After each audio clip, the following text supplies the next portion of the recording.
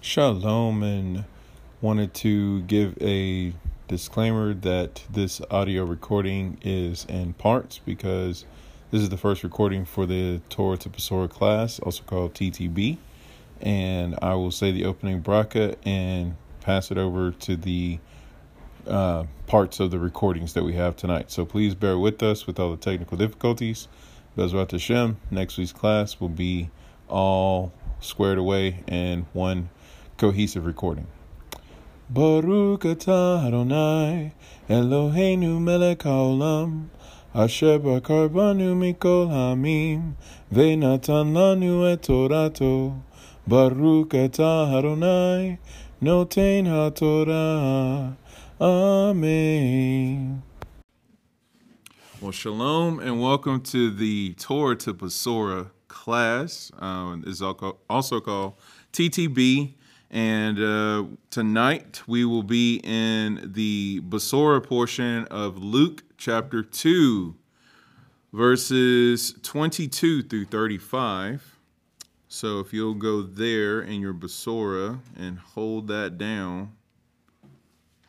So Luke chapter 2, 22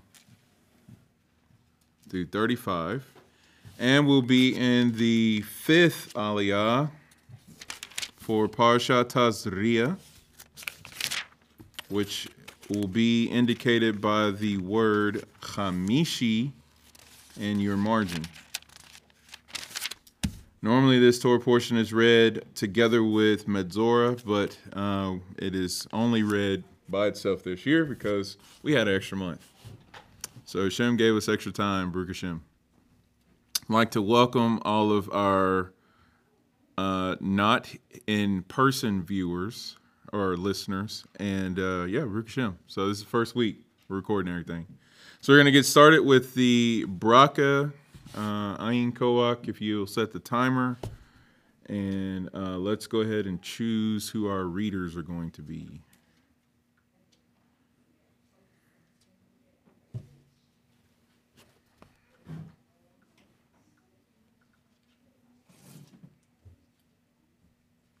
Who should read the fifth aliyah? But All right. it's not a question, though. So. Fifth aliyah starts in verso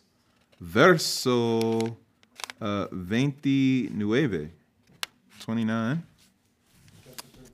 chapter 13, and it goes all the way through verse 39, because verse 40 begins a new aliyah.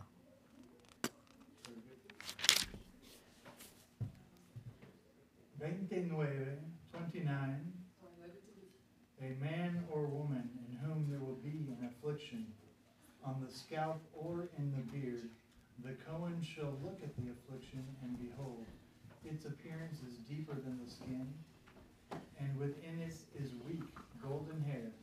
The Cohen shall declare him contaminated. It is a nesek, a zarat of the head or the beard.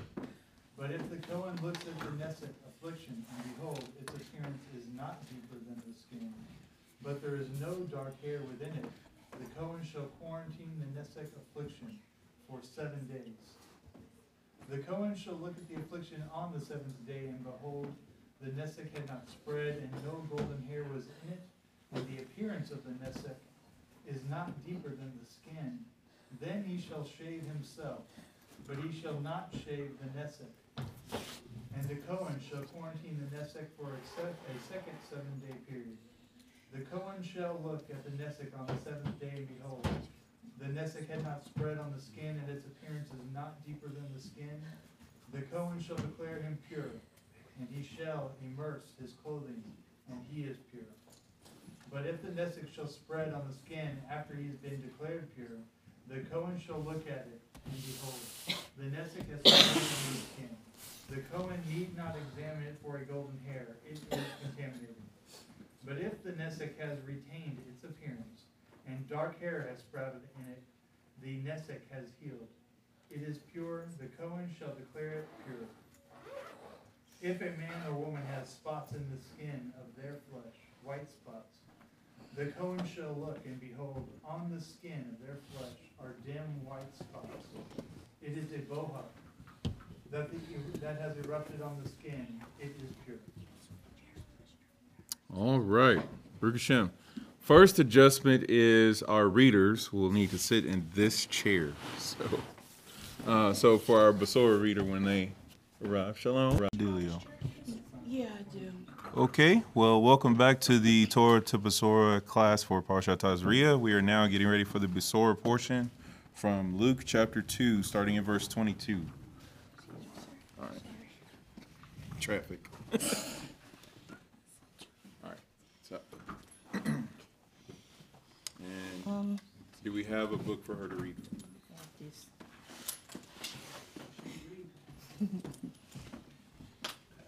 It's important if the reader is reading, they have to have the material. Oh, okay. Where, Luke, where? Are you going to read standing or sitting? I'll read standing. Luke, Okay. where? Cool. So you're just standing right here. Okay, Luke, where? Luke 2, 22 Thank you very much. through 35.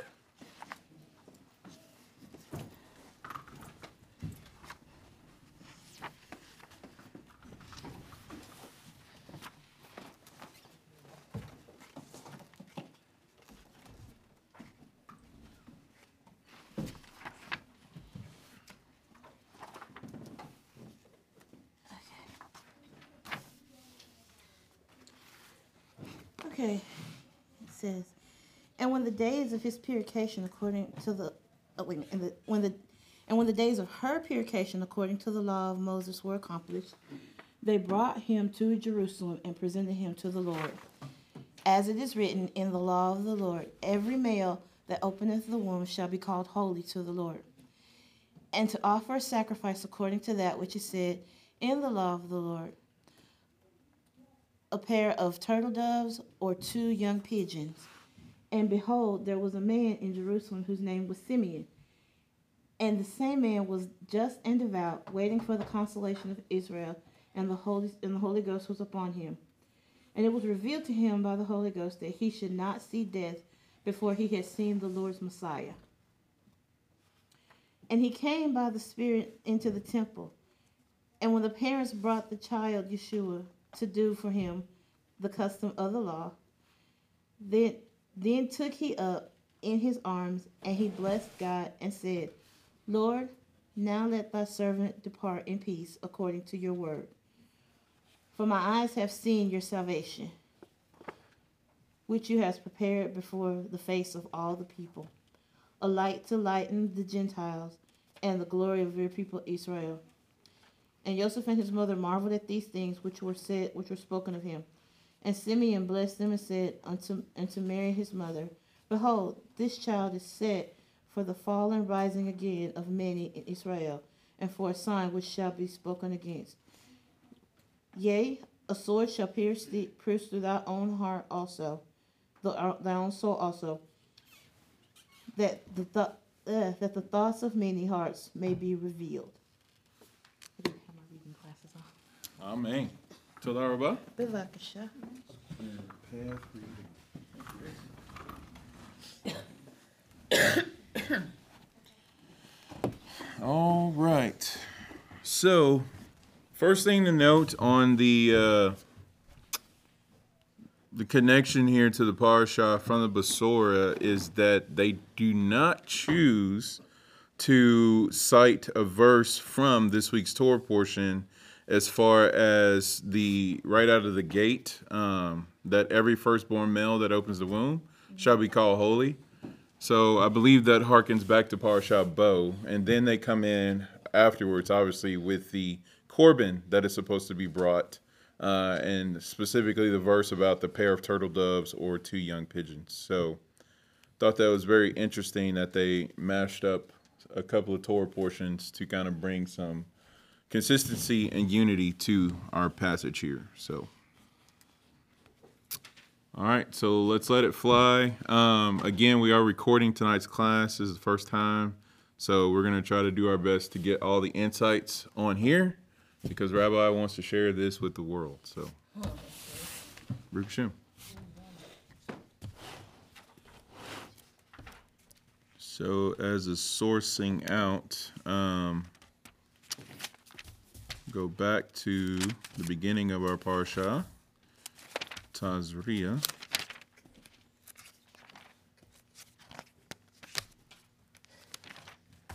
We start in verse 5. It says, if she gives birth to a female, she shall be contaminated 2 weeks, as during her separation for 66 days she shall remain in blood of purity. Upon completion of the days of her purity, for a son or for a daughter, she shall bring a sheep within its first year for an elevation offering, which is interesting to note because this is the same offering that you bring for the morning and evening Tamid offering. So part of what the woman is bringing is a Tamid offering, which is legit. Because the Tamid, as we noted from Parsha Zav, when Rabbi was going through the different offerings, that the Tamid offering is brought for improper thoughts. And there's probably a few improper thoughts that happen during. All right. Oh, so anyway, to continue my point here, kind of got swerved with the Tamid. It says a young dove or a turtle dove for a sin offering to the entrance of the tent of meeting to the Kohen. So there is our verse as quoted in this week's Basora portion. It's right there in Vayikra 12, verse 6.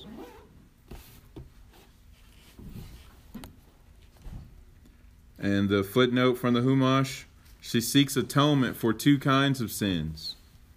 The elevation offering atones for resentful thoughts she may have had against her husband or even her creator during her labor pains, from the Ibn Ezra. The sin offering atones for the possibility that in her agony she may have sworn never to live with her husband again. And I don't know. It's a little crazy, right? So that's actually from Talmud. That's Nida 31b. The cool thing about it is that the turtle doves are known to be birds of one mate. So it's interesting that she's bringing an offering that corresponds to, I only live with one person and I will not live with anyone else. And it's just like, well, I don't want to live with this guy again because he did this to me. And it's just like, well, we'll bring an offering for that. So if you extend that to Mashiach's offering, he's atoning for something that we, in a sense, without maybe vocalizing, but definitely by our actions expressed towards Hashem, i.e., we don't want to live by your standards, and we'd rather live by ours. Wow. So the offering that's brought for that is we live by your standards and not by ours. So I think we all knew that, but if you just kind of connect those dots on these offerings, it's really legit to see the tapestry.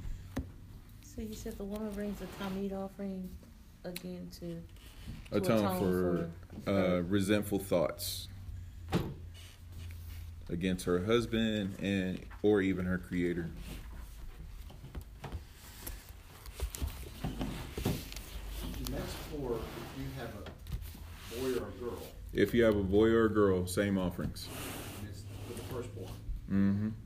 It's firstborn, secondborn, anytime you have a child.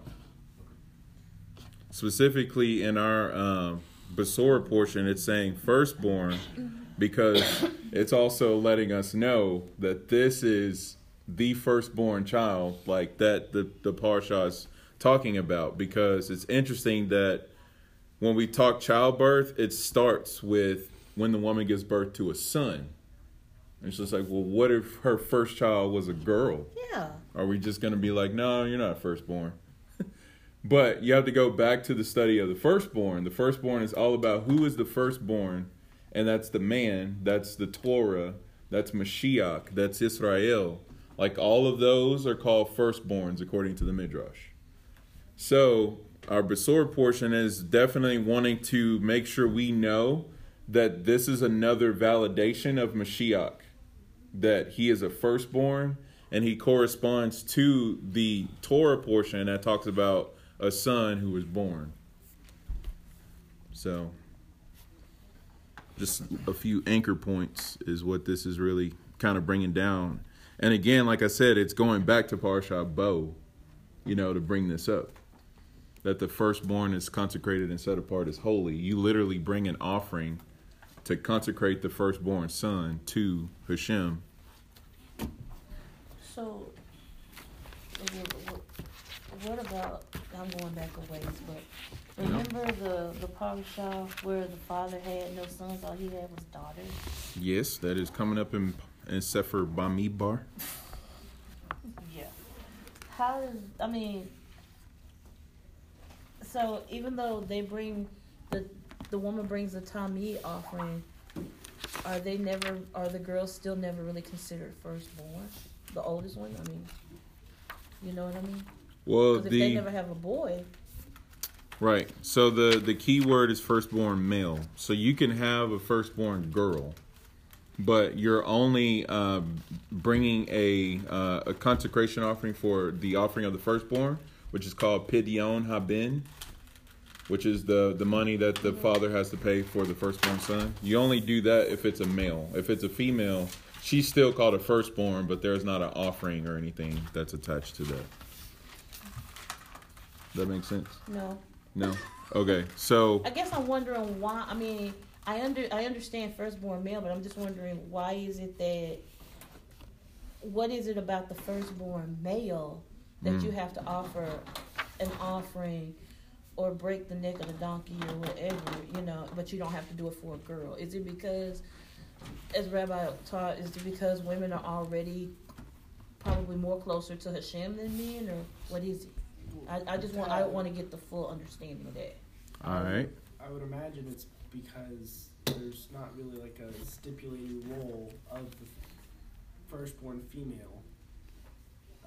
Not really a stipulating role of the firstborn female. So a firstborn male, right, it gets the double portion stuff. There's a lot of rights. There's also a lot of responsibilities involved. And it's a distinguished role.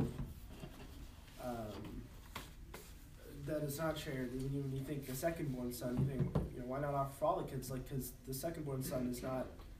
If the parents die or something, the second-born son really doesn't have to worry about too much. But the first-born son, he's in charge of all he's essentially the executor of the estate for everything. He inherits everything. He's kind of the man in charge. And there's a certain spiritual process to kind of like bring that into the situation that just doesn't exist for the firstborn female or all the children after that. Okay. So the role of the firstborn male, the reason it has to be redeemed is because its the original function was and desire of Hashem was that all the firstborn males were going to serve Hashem in the temple. They were going to be the Kohanim. Okay, so hang on, I got to track this down. Okay, so bringing up the precedent of firstborn has always been about the male who is the designated Cohen of the family. Okay. Right, so with the whole incident of the golden calf, it was then the tribe that was supposed to be serving Hashem. So it's an original redemption of these male children that they are supposed to be in serving Hashem, but that honor has been taken away from them. It's not a slight against the firstborn female or any of the women in the family. It's a role that the firstborn male was supposed to fulfill that now he is also unable to fulfill. Gotcha. Okay, so Can I to kind of... ask a question? Okay, yes. Now the rabbi said something that these sacrifices were only at the temple, is that correct? I mean, it wasn't at any synagogue. It had to be at the temple. Right. Sacrifices are brought at the temple. Then I agree with what he's saying completely, because that was my understanding, too, that there weren't any women priests at the temple. The only priests, even the sons of Aaron, they were all the sons, were the high priests. Gotcha. And so, because they were the firstborn, they were expected to be the ones that the priests were chosen from. That's right.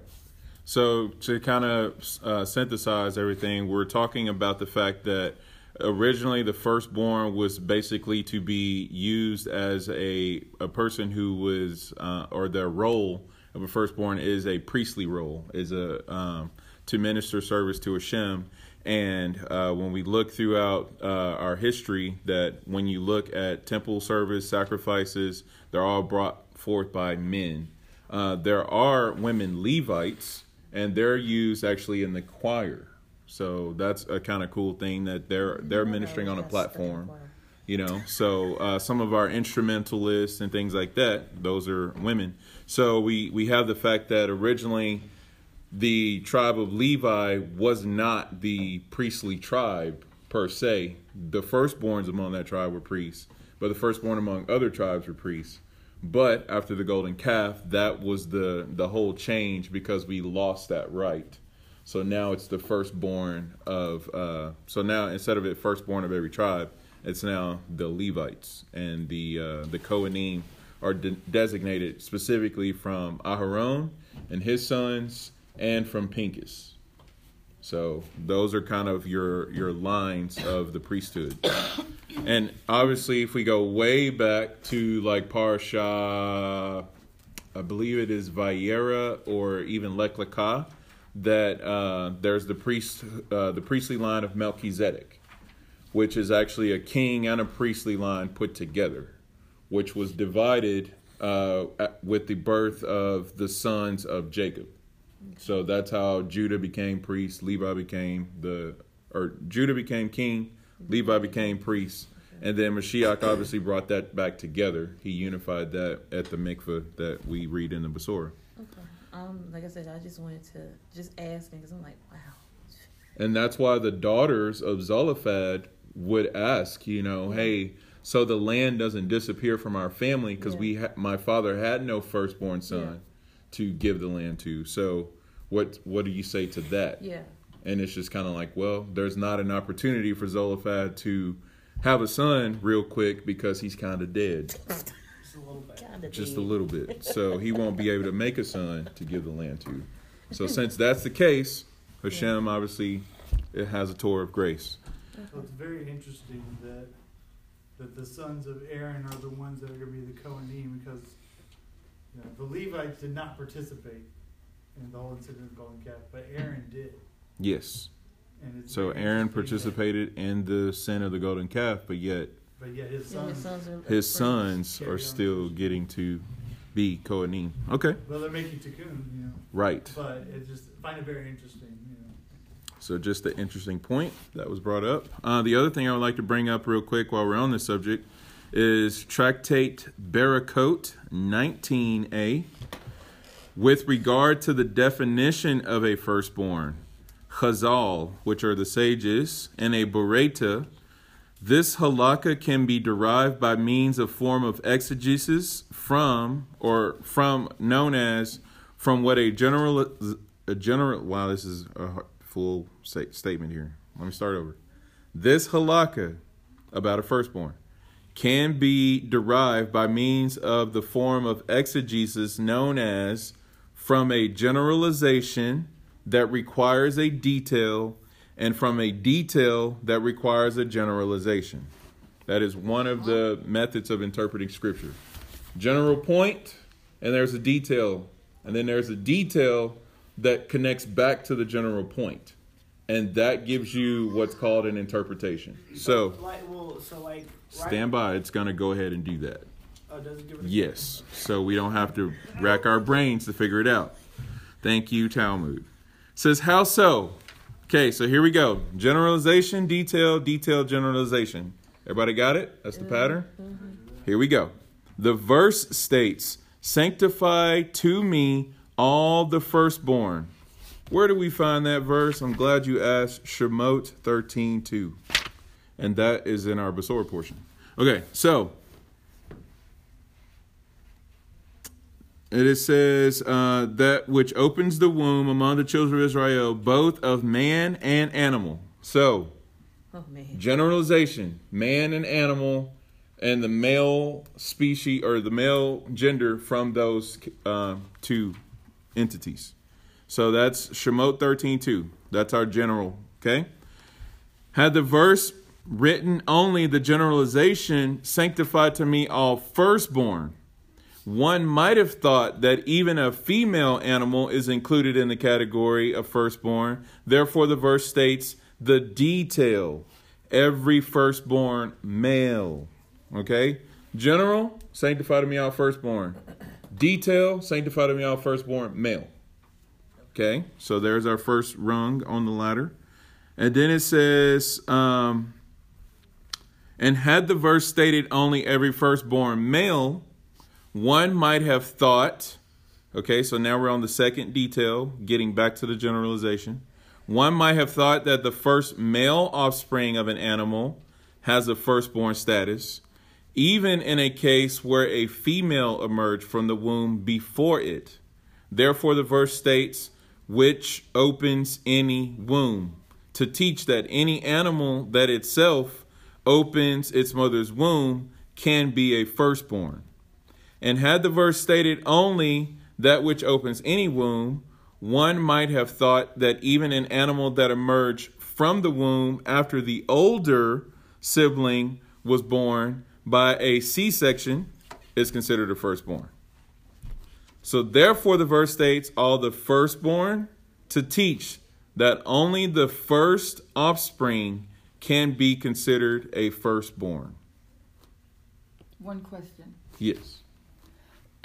So, because it's specific for male, Mm-hmm. then it rules out any births from women. And so, if the firstborn to open the womb is a female, and then the second one was a male, the second one doesn't count as a firstborn male, or he does. That is the firstborn male, because it does give you a generalization, Right. or a specific that it opens the womb. So then, if you go. Right.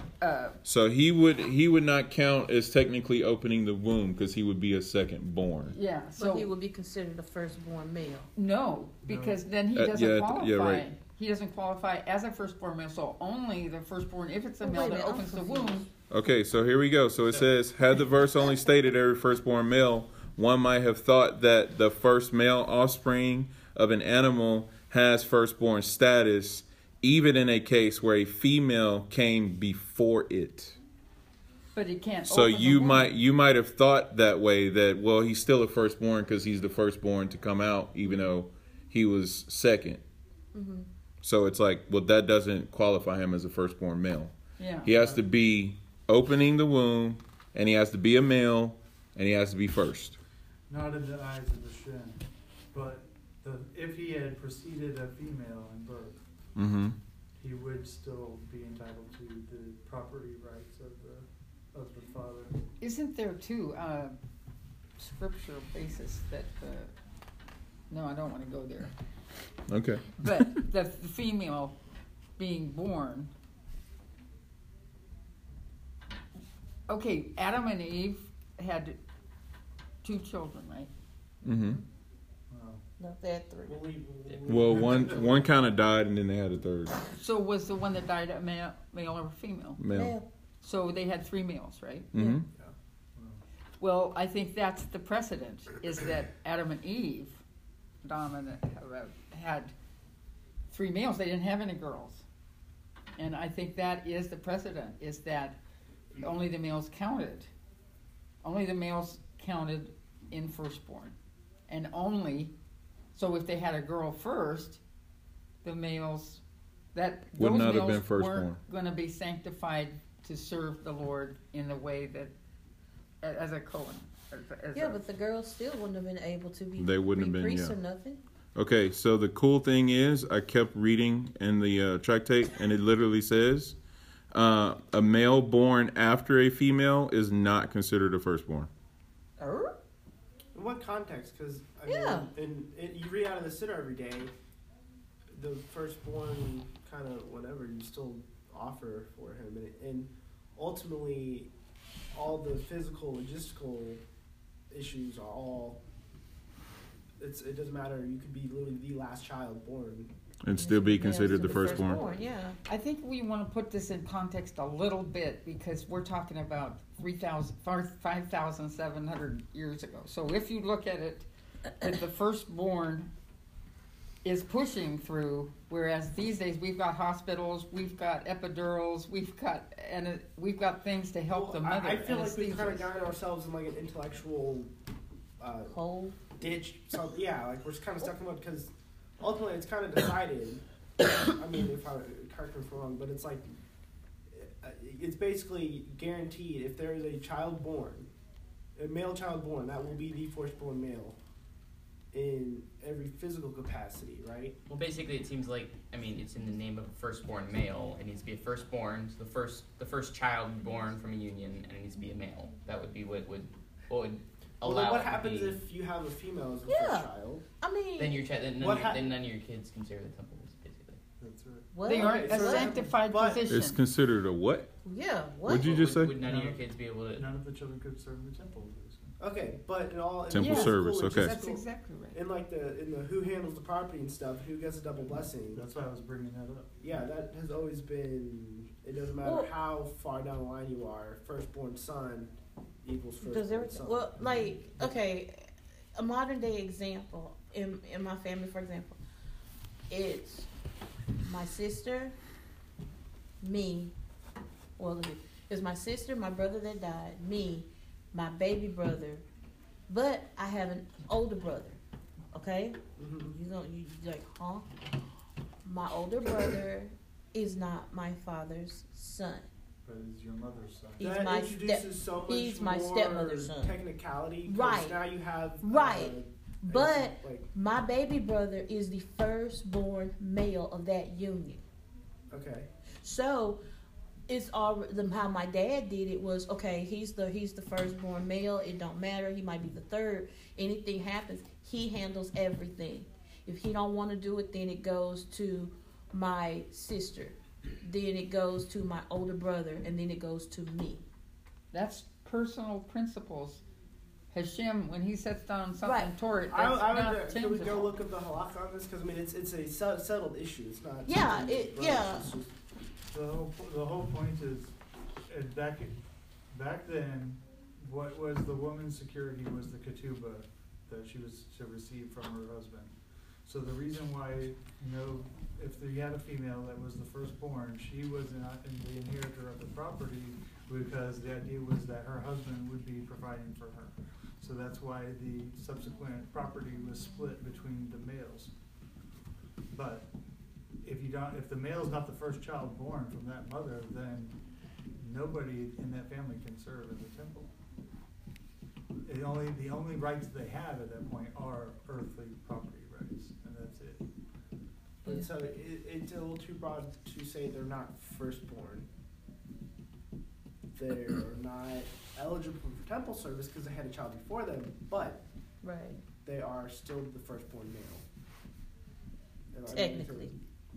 Okay, so it begins to be a clearer picture that firstborn is split as far as like there's firstborn that's eligible for temple service, Yeah. for Open priestly the womb. service. Yeah, so you have to open the womb first as a guy, and then you're like, okay, you're eligible to be a Cohen for your family.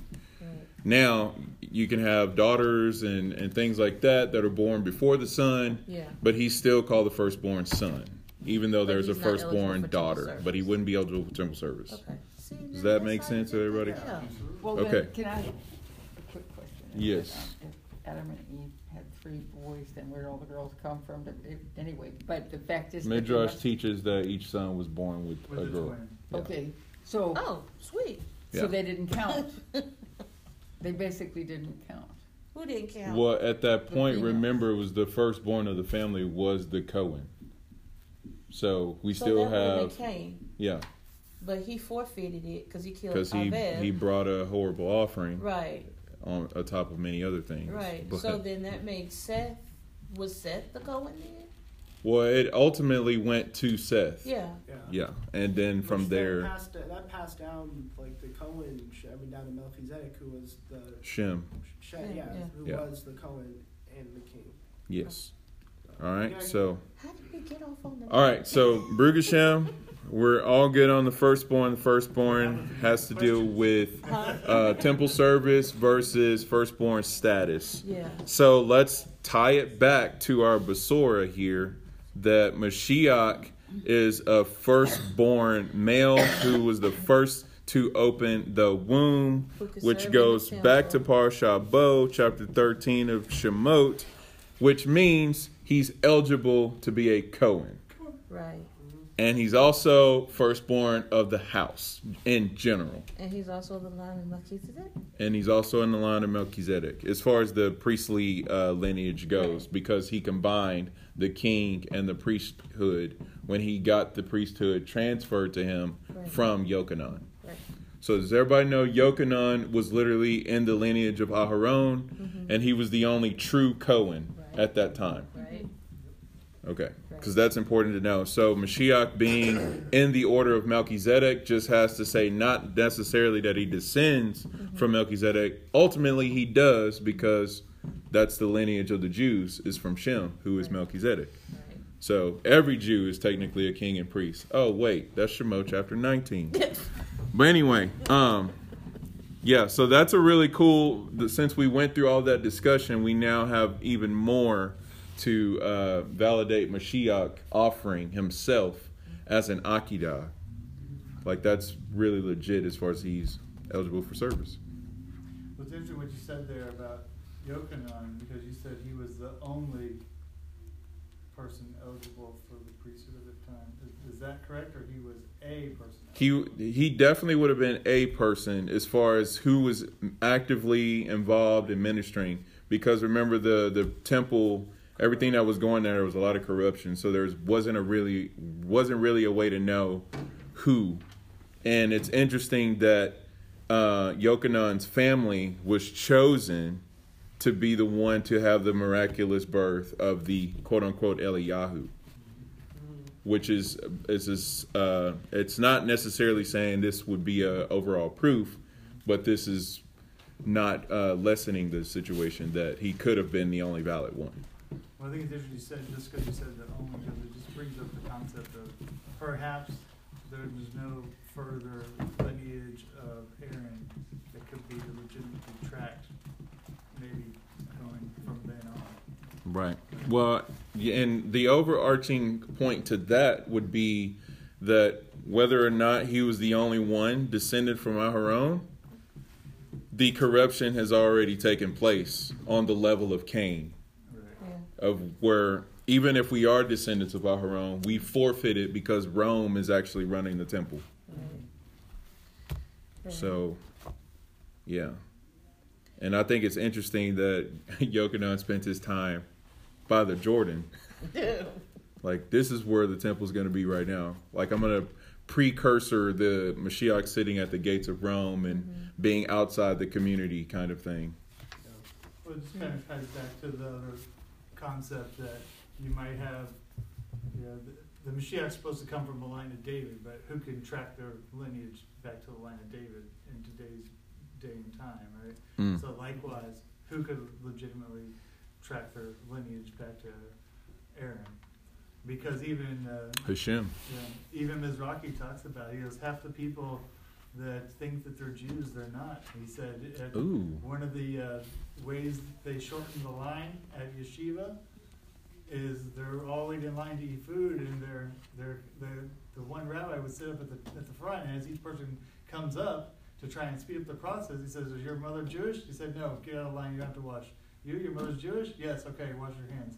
So he would basically kick people out of line if their mother was not Jewish, to speed up the process of hand washing, because they said, "Oh well, it's not required of you since you're not technically Jewish." So half the people that think that they're Jewish. Well, there was a Bible verse technically too may not be. in Basora.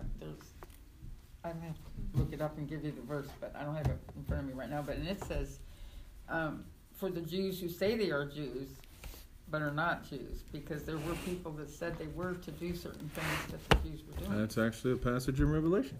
Yeah, it's in Revelation. But that was because they were a part of a corrupt body of believers. Yeah. Okay. So, It's just a link from. And again, that level of corruption still exists in the world today because most quote unquote Jewish people are super secular. It's just kind of like, so why are we still calling them Jews? Tag. But So it was kind of that was kind of harsh. I'm sorry. one of the things that I said was Too late to apologize. one of the things he said was the fact that what was it? That, the whole, the covenants to Israel and Israel alone. Mm-hmm. And it's not, and you can't just walk and be like, well, I'm part of Israel because I'm part of the lost tribe. And for that matter, you can't just walk and say, my mother's Jewish, so therefore the covenant's for me. Mm. Ultimately, it's not just a name; it's a criteria. Be It's the a upright, lifestyle. be the upright of God. Be the Yisar El, and then you are Yisar El, right? So it's kind of that same point where it's like ultimately, there's really no point even trying to like just trace your lineage back because ultimately, even if you have a lineage back, it's meaningless if you completely profane it. So, Well, when people immigrated to America, a lot of them didn't say their real name when they came here. They just, Ooh. and if you claimed to be Jewish in certain places in history, that was very dangerous. So the question is, did they love Hashem enough to sacrifice their life right there by saying, yes, my name is thus and I'm a Jew? Or did they say, they make up a name and say they weren't Jewish, that they could be there for their family and continue their line, whoever's line it is? It might even been someone.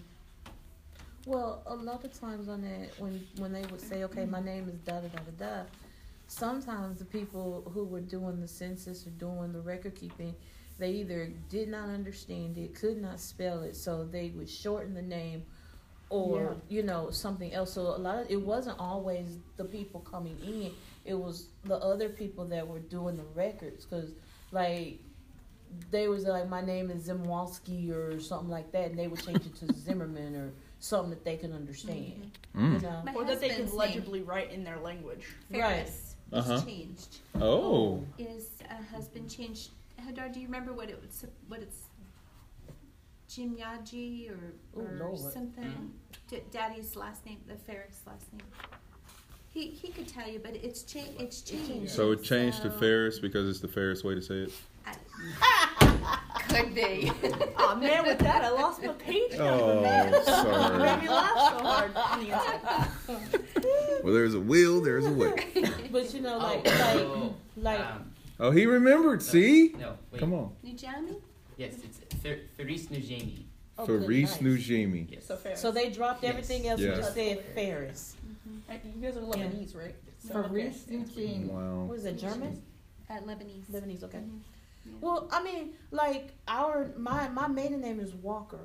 Mm-hmm. Okay, but they actually swapped because it was like it would have been like walking stick or something like that. They dropped Oh. all of that and said Walker. Just half step. They just half stepped it, yeah.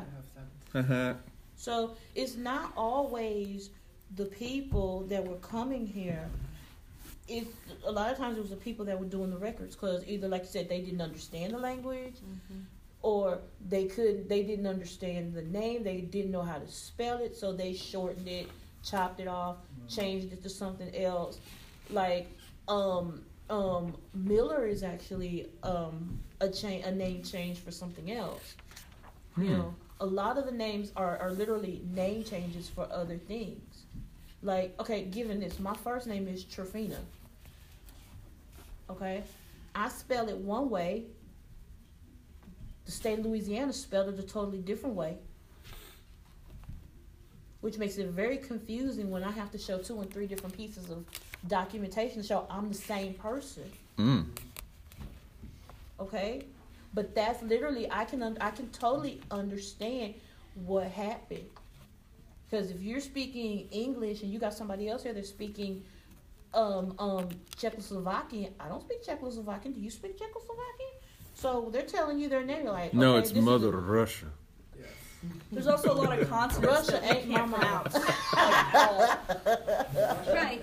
That you have to learn. Like it takes Yeah. years and years, and Yeah. there's certain sounds you can't even make in the English language. that Right. we So don't it's use. just easier. Let's just make this easier for everybody. You know. Just okay. Well, it kind of points to something interesting. If you think, how generally everyone tries, it's something, especially with what we just finished talking about, to make food before a holy day. Uh-huh. And then we'd be like, why? Well, just as a kind of piece of speculation, just to think about, is the fact that you can never really be sure if your mother was Jewish or whatever. So it's almost like before every holy day, you kind of convert again and just, let that day be,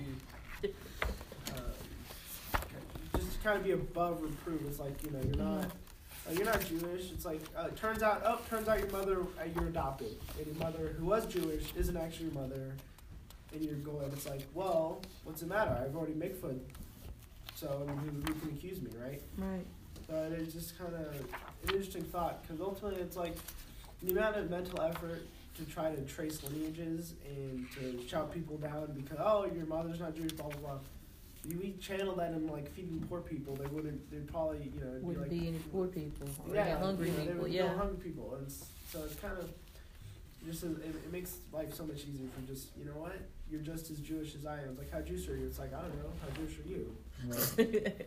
At my job, several times I've spoken to somebody with the last name Levy Mm-hmm. or Cohen Mm-hmm. on a Friday, and I've said Shabbat Shalom. And they look And at you they're like like, you're Oh, crazy. they're like, and I have no idea what I just said. Uh-huh. Yeah. Uh-huh. So are you trying to say lineage doesn't necessarily guarantee connectedness? Mm-hmm. Even if your name is Levi, which means connect? Man, okay, what's in a One name? more interesting, or completely unrelated Oh, point. stop. That's Rabbi talking about, and he said it in such a way that it kind of made me think of something. The fact that Mashiach took all of the leprosy and all the boil and all the lesions of the entire body. All of the Israel, sicknesses, yes. put on himself. Mm-hmm. If he's a Cohen, if he took all upon himself, he'd be the only one who could declare himself pure. right. Right, so there was kind of a picture somewhere. I need to find it. I think it was like Garden Orchard Delight talking about the korban, right? The drawing close.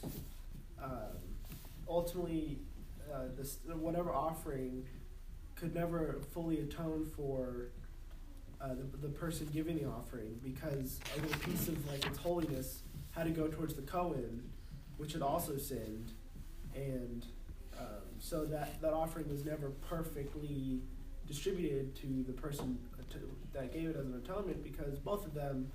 But so with a perfect Kohen, then that offering could completely do away with the leprosy and everything. So it made me think of that. Yeah. All right, so we got the mikvah before each festival is likened to a conversion, so that when you show up and all your homeboys are at the temple and they're like, "Hey, is your mother Jewish?" It's like, "Oh, look at the time! I just mikvah this morning and I'm new today." So yes, my mother is Jewish. Yeah, I mean, it's like, what does it really? I have to agree with David. Really, what does it matter? Because when you take on the lifestyle, when you consciously say, Hashem, I'm going to live the life that you've called all of us to live, and I'm going to do what you called us to do. Does it really matter what man says? I mean, really, in the end,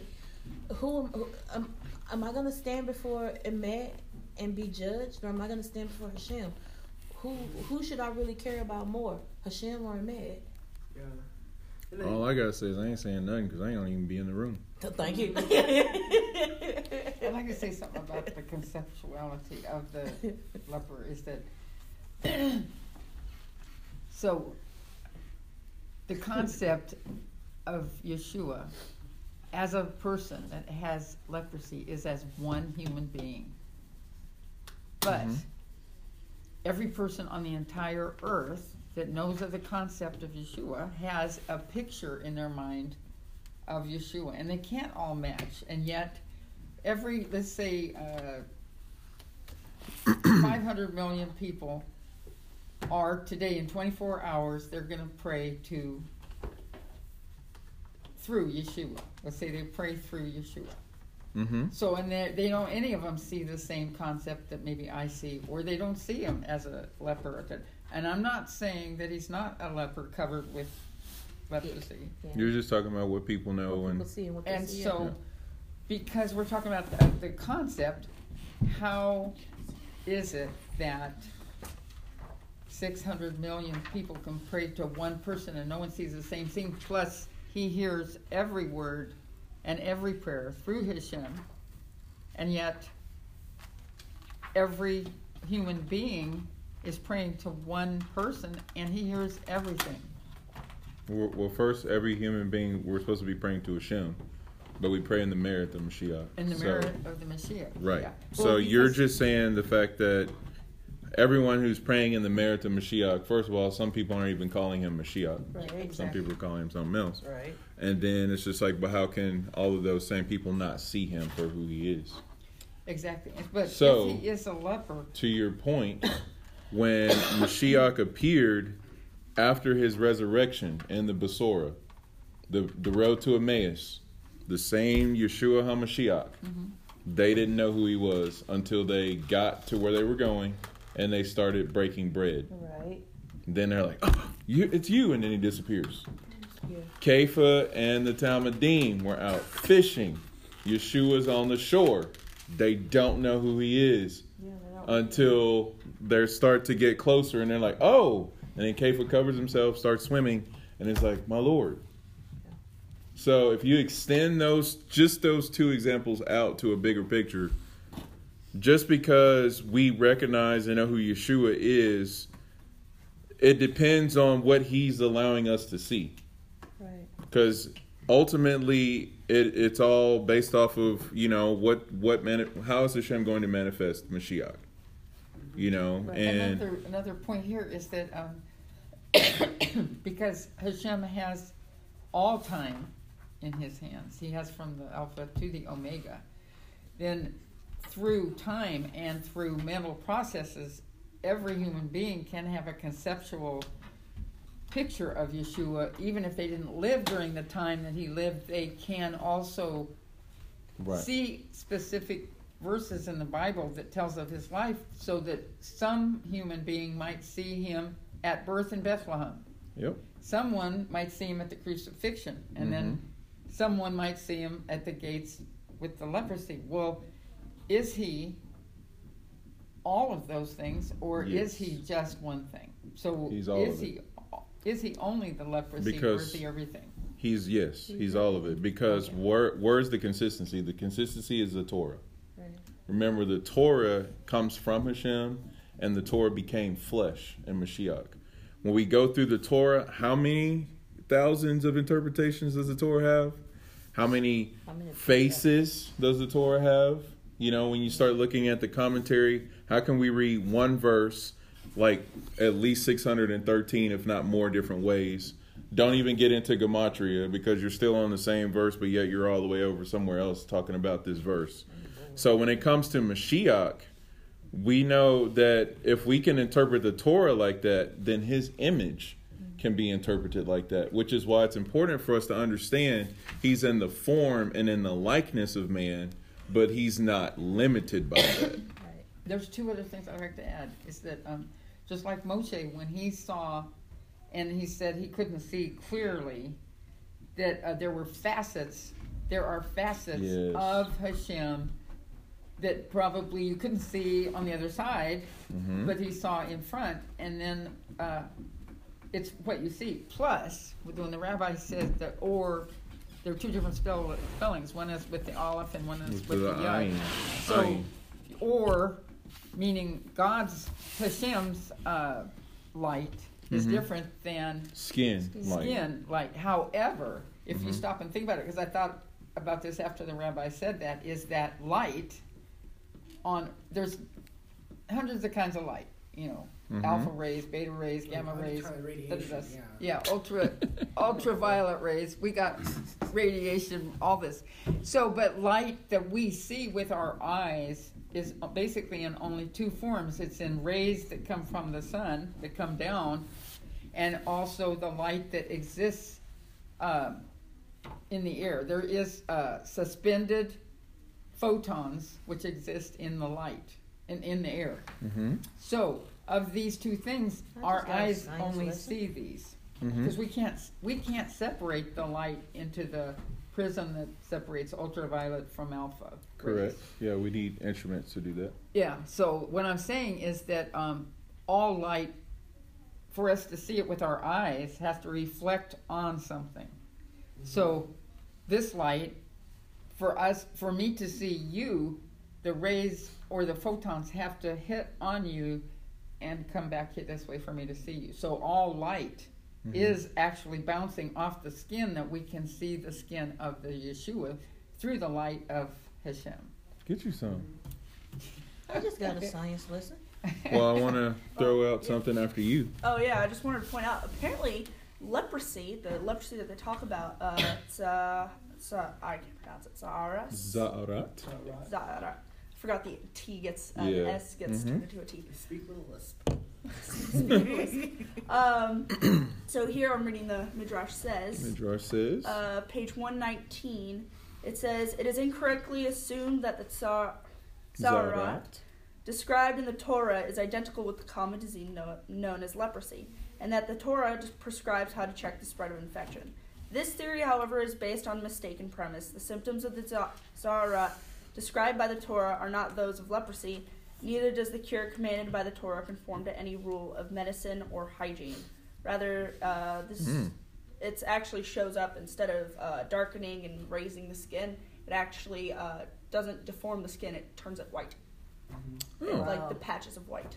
So it's kind of weird. But they have like a direct way, they list how you are supposed to determine it, detect it, and how you deal with it. Didn't the rabbi clarify this the other day? It's saying not that a physical. were Yeah. spiritual? Yeah. Right. So It popped up after the Beit HaMikdash was built as a sign of the Almighty's special providence upon them. So it's kind of neat. I don't know. Just want to point that out. Is it spiritual then? It's spiritual that manifests as a physical ailment. Okay. Yeah. Yes. And you don't have a doctor that can diagnose it, which takes it out of, again, the erroneous translation of leprosy. Yeah, so they didn't have a go-to guide for how to deal with what we know today as leprosy. They had a go-to guide how to deal with what it says, the Za'arat. So it's two completely different. Side note, if a doctor really came to you and said, well, the prognosis is in, you have Za'arat, and you're going to need to take some penicillin, Let me and check it out here. and you're like, first of all, how do you even know what Za'arat is? Right. It's like, well, I'm Dr. Cohen. And, Are you Jewish? I don't think yeah. I'm not going It's to like listen. Jewish? If it's Is not that a Jewish, I'm food sorry. or like what? Okay, so what I wanted to bring down about the whole skin thing, we know that the Torah teaches us that we lost the aleph light and we were clothed in or with the ayin, right? So the reason why that word is also light is because Shnei Lukot Habrit brings down.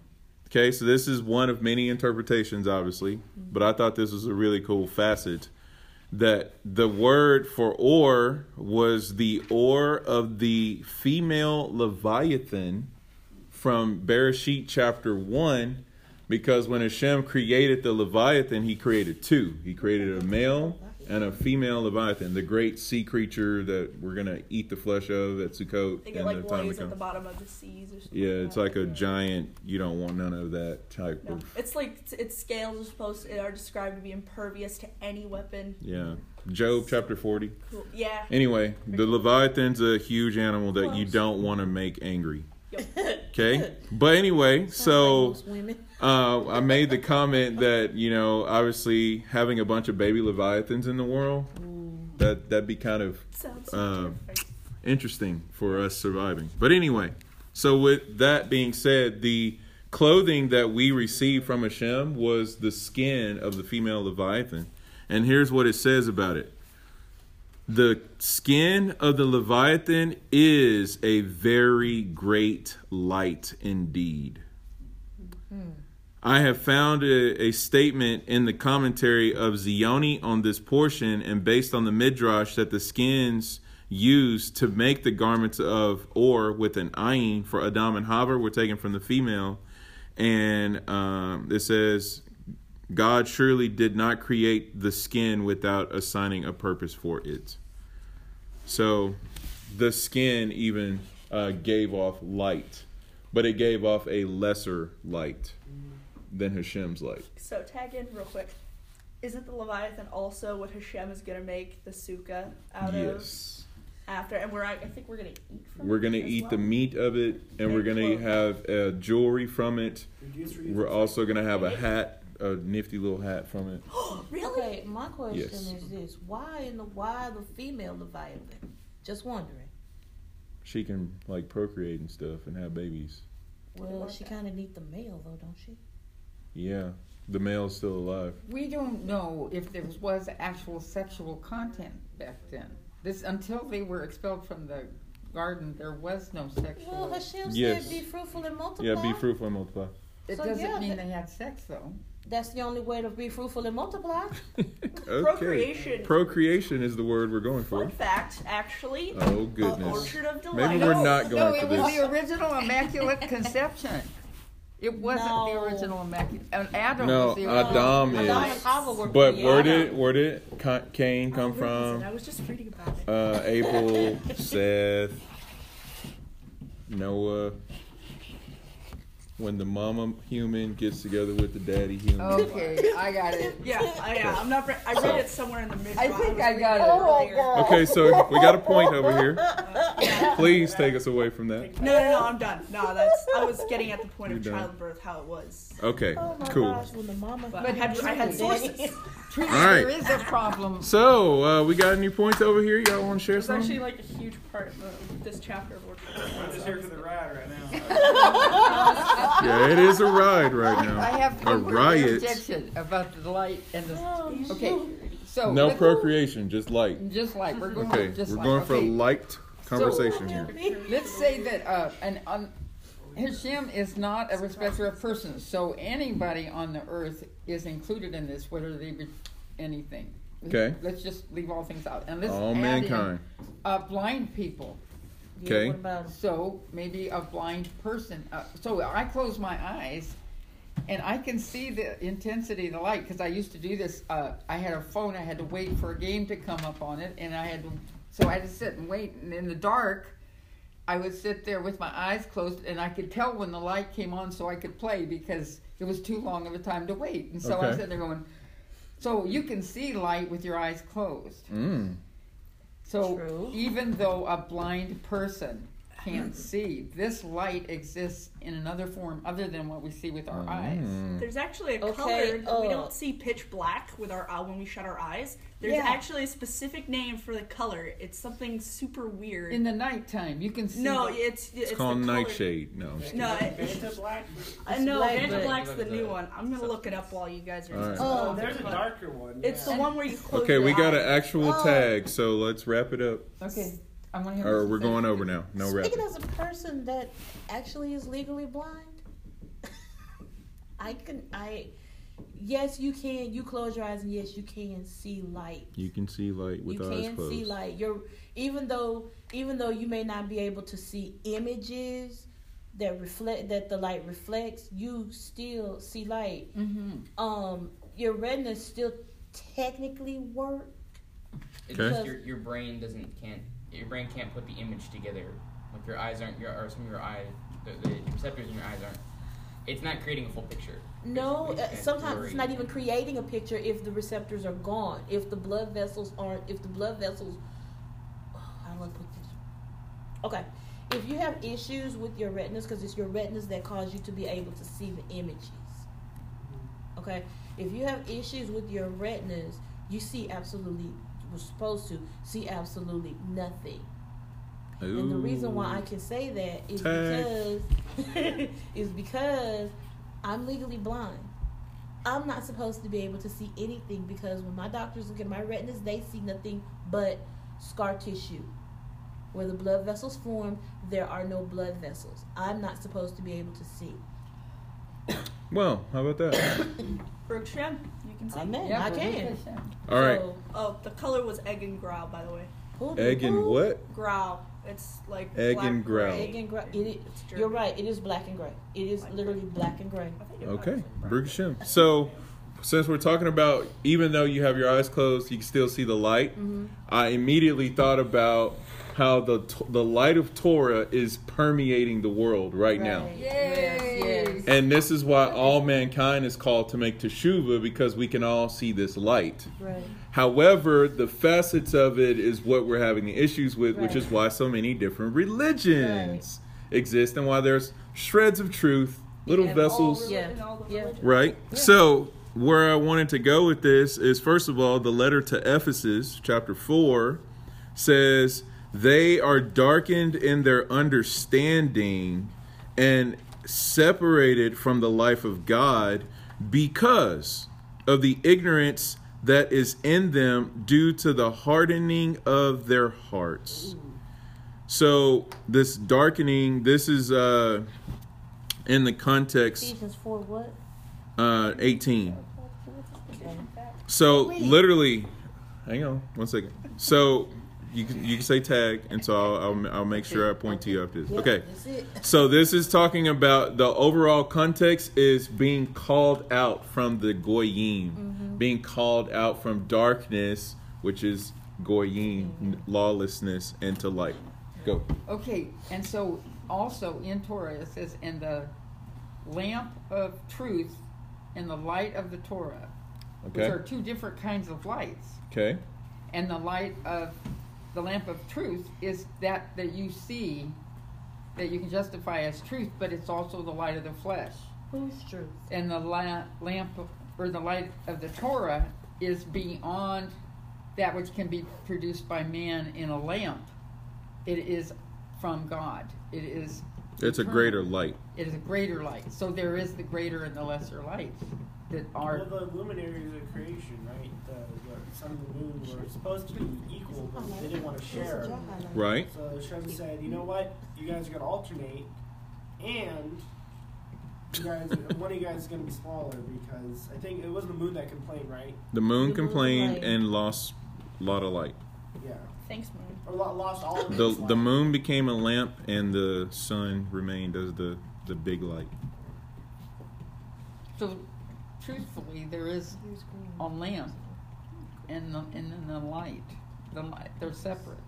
The light is of the Torah. Well, because remember, the lamp has to contain and hold and channel, just like the menorah is the lamp for the light. So the lamp is the mitzvah, and the light that shines is the Torah. That's from Proverbs. And so when you're looking at a lamp versus the light is greater than the lamp because the lamp has to have light in order to do something with it. Light itself is just out there. Mm-hmm. So you got to get something to hold it and use it. So this is why it's so important for us to do mitzvot, is because that lets our light shine before the world, and that causes our lamp to not be hidden under a bushel. Mm-hmm. And you put the light on the table via a lamp stand. This is why Yeshua says put the lamp stand on the table, so you can give shining to the whole room. And if you go back to Parshat Mishpatim, Rashi brings down, you arrange the Torah and its mitzvot like a table. Huh? Yes, you are to arrange it. Wait. Rashi, Parshat Mishpatim, opening commentary. So if you really look at that, what's he really saying? Put your lamp on the table, and let this light shine. And Mishpatim has to do with all of the interperson-to-person laws and things like that. Wow.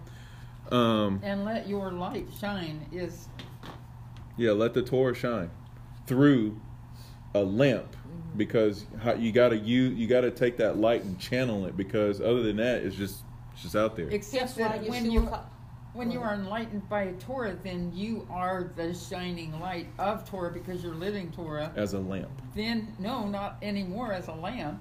Yes, Yeah. because you're where the light is emanating from. A lamp takes the light and emanates it. You get what I'm saying? Like you take it and be able to use You it. are, yeah. You Hence become why- a vessel. Hence Okay. why Yeshua. Okay, hence that's it Why then. Yeshua Yes. told That's told the Talmudim. He told us, he says, "You are a lapivim to the world." Yes. Come on. That's what we're talking about. Matthew 5:14. Yeah.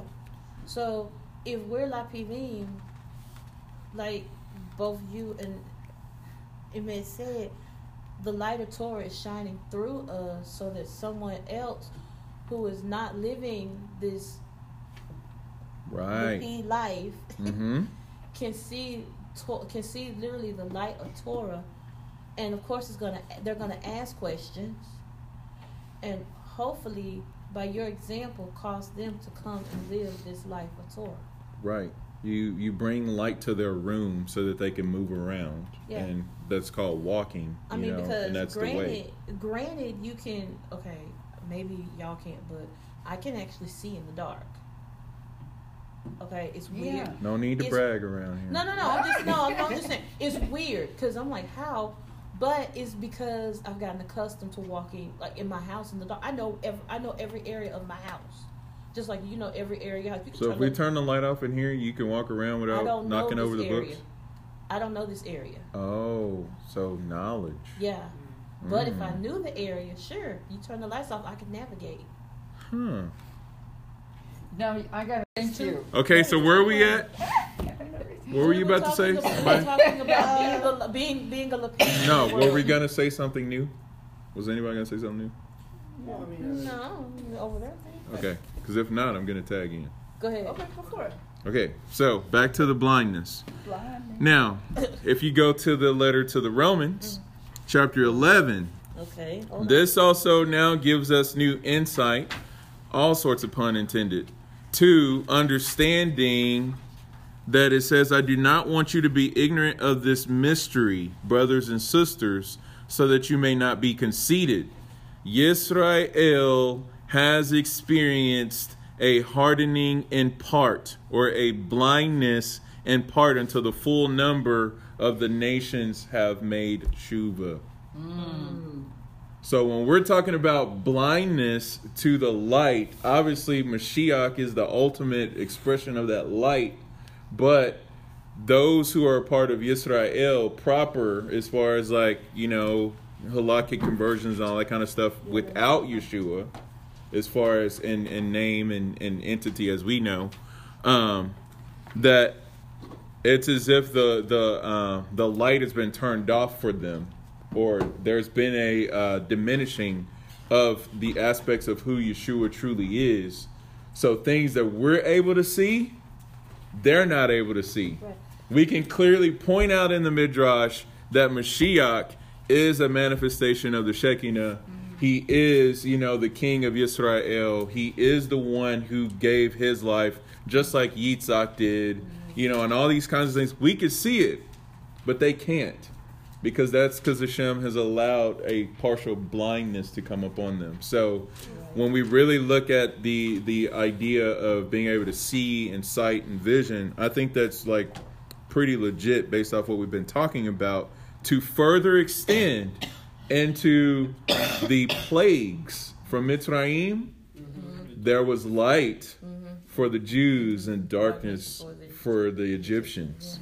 And they're able to move around. Right. And so, not calling Israel Egyptians, but using that as a case precedent of example, that's the level that we have to understand that Hashem is allowing us to walk in as Lapid. But think We're about- going through all of the proverbial Jewish homes and looking at all of their treasures, looking at all of their goals. We're diving in all of these midrash, diving into all these Talmud tractates, and we're seeing all of this precious jewelry that, had it not been dark, and we walked up to them and was like, hey, can you teach me some Talmud? They're like, you believe in that JC guy, right? And you're like, no, I know it's in there. I know it's tractate Nida 31b. I know it's in there. And they're like, no, I don't know what you're talking about. Well, the true answer is, Like, do all right, you turn the believe in lights that back JC guy? No, I do not, but I do believe in Yeshua HaMashiach. Right. So, You know, anyway, I just All work, wanted to throw that out there. Tag Food out. for thought. Sorry, it's just kind of interesting because you brought that up, and you made me think about an incident that happened one day. I was waiting at the bus stop, and it was on a Wednesday night, and I was on my way to Bible study, Okay. and there was this young man that came and sat down next to me waiting on the bus, and this woman. And I'm sorry, but in that moment, I did not want to be associated with the female species Okay. because she was supposed to be a quote unquote prophetess, evangelist, whatever. Okay. And Keep it going. She turned me off. Keep it going. But she was talking to the gentleman next to me, and because he had a keeper on. And she's like, you need Jesus. Da, da, da, da. I mean, she's literally beating this guy up with the Bible. Yeah. Okay? And he's like, looking at her like, okay, how do I escape this woman? You know, I'm serious. Pray really hard and run really fast. And I don't even know. Normally, I'm like, yeah, it ain't not my tree, not my monkeys. I'm out of it. But Did you say not my monkeys? yes. But it was so weird. It was like I'm sitting and all of a sudden it was like, can I say something?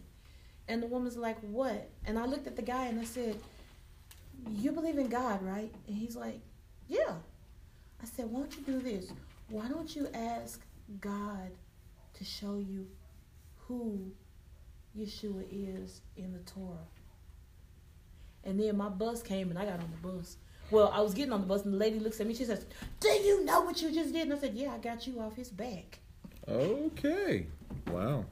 And I had no idea then that I'd be walking this life now. Yes. So let's let Malik David finish with his tag, and we will index our crazy time. The kind of Balak when he loses his eye, right? Or Bilam when he loses his eye, right? Bilam loses Bilam his loses eye. his eye? Okay. Yes. Yes. It He became blind in one eye. it never starts. Source, please. I think it's in Balak. Right? All the Humash on. No, let me go there while he's Actually, talking. yeah, no, I think I read it. Do it. Basically, I'm gonna back you up. is the Keep going. question, why does the Torah never stop referring to him as having a deen, not an a? It's not his eyes. It's not his eye. It's his eyes the whole time. Loses an eye. Why does he have two eyes? And the thing was, there's I think a lot of it's called the mind's eye, right? Yeah. So you were talking about it where if you know the place, you don't really need to use your eyes. Another interesting thing, where'd it go? Out of verse 22, God's wait, where is it? Verse 22, what No, chapter? let me, get the exact. Okay. It literally in here, like word for word, says, "Oh, then Adonai uncovered Balaam's eye, and he saw the angel of Hashem standing on the road, his eyes, and he saw the angel of Hashem standing on the road, the sword drawn in his hand." Verse 31, Midbar 22:31. But just to kind of, there's a lot of the commentary around Bilam about the vision and everything and seeing and all of it related. Because, right, he's the second greatest prophet to ever arise, basically. Or had the potential to. Right. Had the potential to be the best prophet to ever arise. And one of the couple of key things that goes through the parasha related to him is all about his vision and his eyes and what he sees in all of this. And the whole time, he has one eye. The Torah never says, if you never read that, you never guess that he lost that eye. Or if the commentary never says, you would never guess. So it's just kind of this picture of how kind of meaningless the eyes are in context, on the grand spiritual context. So you look at Bilam, he's walking around with one eye. But the Torah never says that it never took away from his eyes. So there's Did you ever stop to think maybe, and I'm just going off of experience here, that even though he lost the sight in one eye, that his other eye compensated? Do you know if it was the left eye or the right eye? Because I don't remember it's exactly. I mean, ultimately, it's kind of inconsequential to the greater point of Bilam's vision not really having anything to do with his actual eyes. because the Jewish, So you're talking is the spiritual left vision. is lesser and the right is greater. There's an evil eye, And yes. so you would, if he lost his left eye, then he would still be able to see in theory, with the greater vision of the right eye. I mean, Well, he if wouldn't have gone completely blind anyway. But the point is that the Torah never detracts from his vision, Right. because ultimately, spiritually, It's nothing was we lost. see by umuna and not by sight. yeah. Right. So to source out, you did say chapter 24. Something like that in the Kehut. Okay, so it is chapter 24, verse 3. He's at 22, but okay. So Verse 22. that says the word of a man whose eye is true. Okay, so it's 3:22 through 31. 24 Okay. or chapter 24, Bamidbar. does verse that mean that he sees 3. the truth with his eye? And Eye? then I'll go and look at, but He's true with his eye. No, because we're just he talking sees- general sight, Oh, like he can see. okay. the general side. Okay. So yeah, all right. So Baruch Hashem, Todah Rabbah for everyone joining us. I don't think we said an opening bracha. what's the Dar tribe? So may Hashem Well, forgive us for that. That's not it. That's not on his job. He doesn't just have one job. He has like two. But Yeah, How many two jobs did you have? but I, however, have one job, and that is to say the bracha. Yeah. And I had one job and didn't do it. So making teshuvah by saying the closing bracha and praying that Hashem will help us next time to say the opening bracha. But Baruch Hashem to everyone for joining us. Closing bracha. I have to say blessings over you because you're in such constant admiration and praise of Hashem that your bracha was left over from last time. Well, That you are so constant in your faith through him that he can forgive you your teshuvah. Amen. logically, the So there bracha is no- for In- Torah study last night today only say the Shakarit. Thank y'all for making me feel better. But here we go. Baruch atah Adonai Eloheinu melech haolam asher natan lanu Torah emet v'kayei olam nata betochenu Baruch atah Adonai noten haTorah. Amen. Amen. Shalom lalato.